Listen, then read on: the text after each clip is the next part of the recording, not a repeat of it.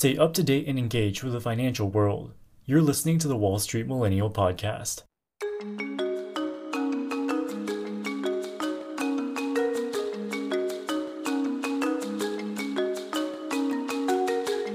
With almost 100 years of history, Disney is perhaps the single most influential media organization, not only in the US, but the entire world. In the 1920s, they invented modern animation with their groundbreaking Steamboat Willie short film, and to this day they have been at the forefront of both live-action and animated filmmaking. Their success in the box office has also translated to success in the stock market. Since going public on the New York Stock Exchange in 1983, Disney's share price increased 134-fold at its peak in early 2021. However, in recent months, the company's fortunes have taken a dramatic turn for the worse. Since the peak last year, the share price has lost half of its value as losses in their Disney Plus streaming business continue to explode. They were also saddled with a huge amount of debt, both from their recent acquisition of Fox's media assets and the negative impact of COVID lockdowns on their theme park and cruise line businesses.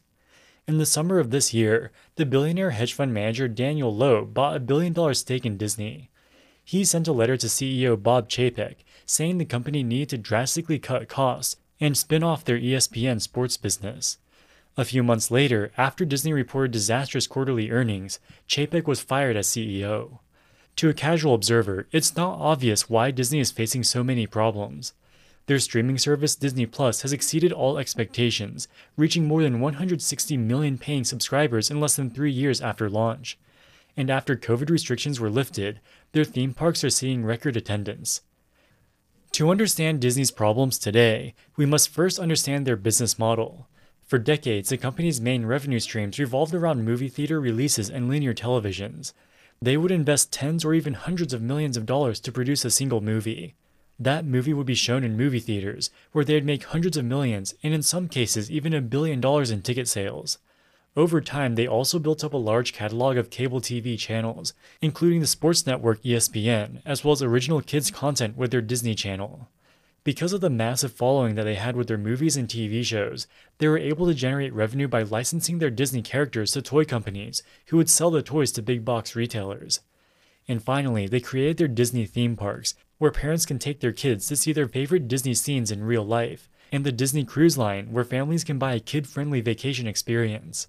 All of their revenue streams relied on people remaining interested in Disney content. If people watch Disney movies and Disney TV shows, they will gain a connection to the brand and buy Disney-branded toys for their kids, etc. And for most of the last 50 years, this business model worked brilliantly. Most households across the developed world had subscriptions to cable television where they could watch Disney TV shows. This allowed Disney to generate billions of dollars of revenue directly from the cable companies, while also building brand awareness for their toys and vacation experiences. Tens of millions of people would religiously watch Disney movies at cinemas, as this provided a great family experience for an affordable price. Throughout the 2000s and early 2010s, they doubled down on this strategy, making successful acquisitions of Pixar, Marvel, and Lucasfilm.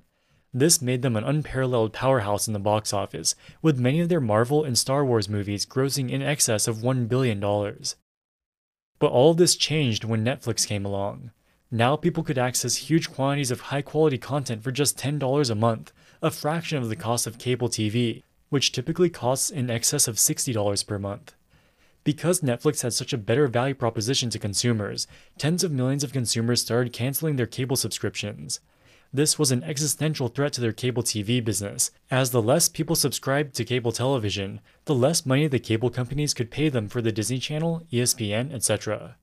At first, they thought they could coexist with Netflix. In 2012, they signed a deal where they would sell their old movies and TV shows with the streaming service. However, this would not be a sustainable solution, because they would always be beholden to Netflix, who held most of the negotiating leverage. So in 2019, they launched their own online subscription service called Disney Plus, which would be a direct competitor to Netflix. However, there was a problem. Disney owned some of the world's most iconic brands, from their animated Disney movies to the Marvel superhero universe and Star Wars.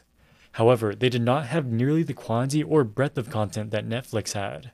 Over the previous decade, Netflix had built up a content library of tens of thousands of hours worth of movies and TV shows, both their own original creations and motion pictures licensed from other media companies. If Disney Plus wanted to be a credible competitor to Netflix, they needed a lot more content. Then CEO Bob Iger recognized this problem, so in 2019 he acquired rival media company 21st Century Fox for $52 billion, plus assuming $14 billion of Fox's debt. This gave Disney control of TV channels, including National Geographic, as well as movie franchises including Avatar. The deal did not include Fox's namesake Fox News Channel or sports channels. These were excluded as they could potentially draw antitrust concerns given Disney already owned ABC News and ESPN. After the 21st Century Fox acquisition, Bob Iger felt that he had put Disney in a strong enough position that he could finally retire after leading the company for the past 15 years. So he passed on his CEO position to his hand-picked protege, Bob Chapek, who was previously in charge of the theme park and cruise line businesses. Then the COVID pandemic hit, which was a massive disaster for Disney. The most immediate impact was from their theme park and cruises, where revenue fell to zero almost overnight as COVID lockdowns forced them to shut down. Their cable TV business also suffered as advertisers pulled back on their ad budgets, and ESPN was negatively impacted by the cancellation of sporting events. Even their movie business was impacted as cinemas were forced to shut down, and their ability to create new movies was greatly inhibited by social distancing requirements. This was perhaps the worst possible hand that Chapek could have been dealt as a new CEO, at no fault of his own. Given the dire financial situation, he was forced to issue $11 billion of new debt just to keep the company afloat. This was on top of the debt that the company already took on related to their Fox acquisition a year prior. This gave the company a debt balance of almost $55 billion, the highest debt load they had faced in their almost 100-year history. With all of their traditional businesses under pressure, Chapek started to double down on Disney+. Within a few months, they were able to start filming movies and TV shows, some of which became mega hits. For example, The Mandalorian Season 2 garnered over 8 billion minutes of watch time, smashing previous records. The massive success of their Star Wars and Marvel shows, as well as their good old-fashioned animated content, caused skyrocketing popularity for their streaming services. At the beginning of 2020, Disney Plus had less than 30 million subscribers. Today, that number has grown to over 160 million, putting them in second place in the streaming wars, only behind Netflix. In 2021, COVID restrictions were lifted in most parts of the world. Pent-up demand caused attendance at their theme parks to skyrocket, bringing in billions in revenue for the company. And you can see this in the numbers. After taking a dip in early 2020, their revenue recovered to pre-pandemic levels by the end of 2021, helped in large part by the growing Disney Plus subscription revenue. Despite the strong revenue performance, the stock price has been cut in half since its peak and currently sits well below its pre-COVID level. So what gives? After making large losses at the peak of COVID, they were able to return to profitability in 2021. However, even today, their profits are still far below 2019 levels, and in the most recent quarter, they barely managed to break even. Film production is expensive, and to attract the 160 million Disney Plus subscribers, they had to spend a lot of money. In 2022, they spent a record $33 billion on original content, $4 billion more than in 2019, which was already a record spending year at the time. In order to grow their subscriber count to almost 200 million, they needed to invest these tens of billions of dollars into original content available only on Disney+.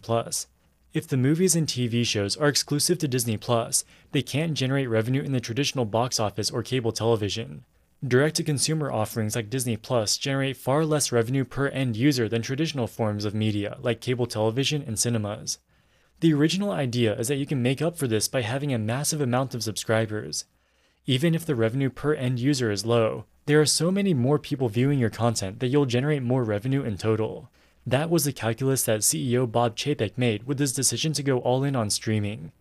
The problem was, Disney wasn't the first one to think this way, and they certainly weren't the last. Almost all of the big media companies have created their own streaming platforms, including Netflix, Peacock, Amazon Prime Video, HBO Max, and many others. While consumers might be willing to pay for 2 or 3 services, they aren't willing to pay for 10.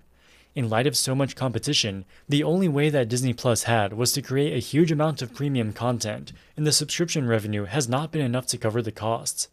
In 2021, Chapek made the decision to dual release many of their Marvel movies, including Black Widow. This means that it was available on Disney Plus at the same time they were being shown in theaters. Many Disney Plus subscribers failed to watch the movie in the cinema as a result. Black Widow actress Scarlett Johansson sued Disney, claiming that this decreased the box office revenue. She felt that this unfairly decreased her salary as part of it was based off box office performance. While Disney Plus subscribers had to pay an extra $30 to watch the movie while it was in theaters, the fact that it was available online made it far easier for pirates to screen record the film on their laptops. The easier a film is to pirate, the less people will pay to view it in theaters. Chapek thought that the increased subscribers for Disney Plus would more than offset the unfavorable impact on box office performance, but it appears that he was wrong, at least in the short term. In the third quarter of 2022, Disney reported a 91% decline in operating income for their media and entertainment distribution segment, which includes Disney Plus. This is despite the fact that the streaming service reported record subscriber numbers. By this point, it became clear that Bob Chapek's strategy was failing, and at this rate, the company may never recover to pre-COVID levels of profitability. So in November of 2022, the board of directors fired Chapek, replacing him with his immediate predecessor, Bob Iger. At the time of making this video, Iger has not yet outlined what changes he plans to make, but it's safe to assume that he will drastically change the strategy around Disney Plus. The main reason Chapek was fired is because of his failure to bring the company's net income back to pre-COVID levels within a timely manner. Realistically, the only way to do this in the short term is by scaling back Disney Plus investments and focusing more on the traditional box office. This will likely mean less spending on Disney Plus original content and a return to movie theater exclusivity for their high-budget films. This will increase profitability in the short term, but it will also decrease the value proposition for Disney Plus and decrease their subscriber growth. It may also give an opening for their competitors like Netflix and HBO Max to gain market share at Disney's expense. Traditional forms of media distribution are indisputably on the decline, and streaming wars have become more competitive than most people had imagined. Just replacing the CEO is not going to solve this fundamental problem. And with the stock price having been cut in half already, Bob Iger certainly has an uphill battle ahead of him. You've been listening to the Wall Street Millennial Podcast. Don't miss a minute wherever you go. Wall Street Millennial, signing out.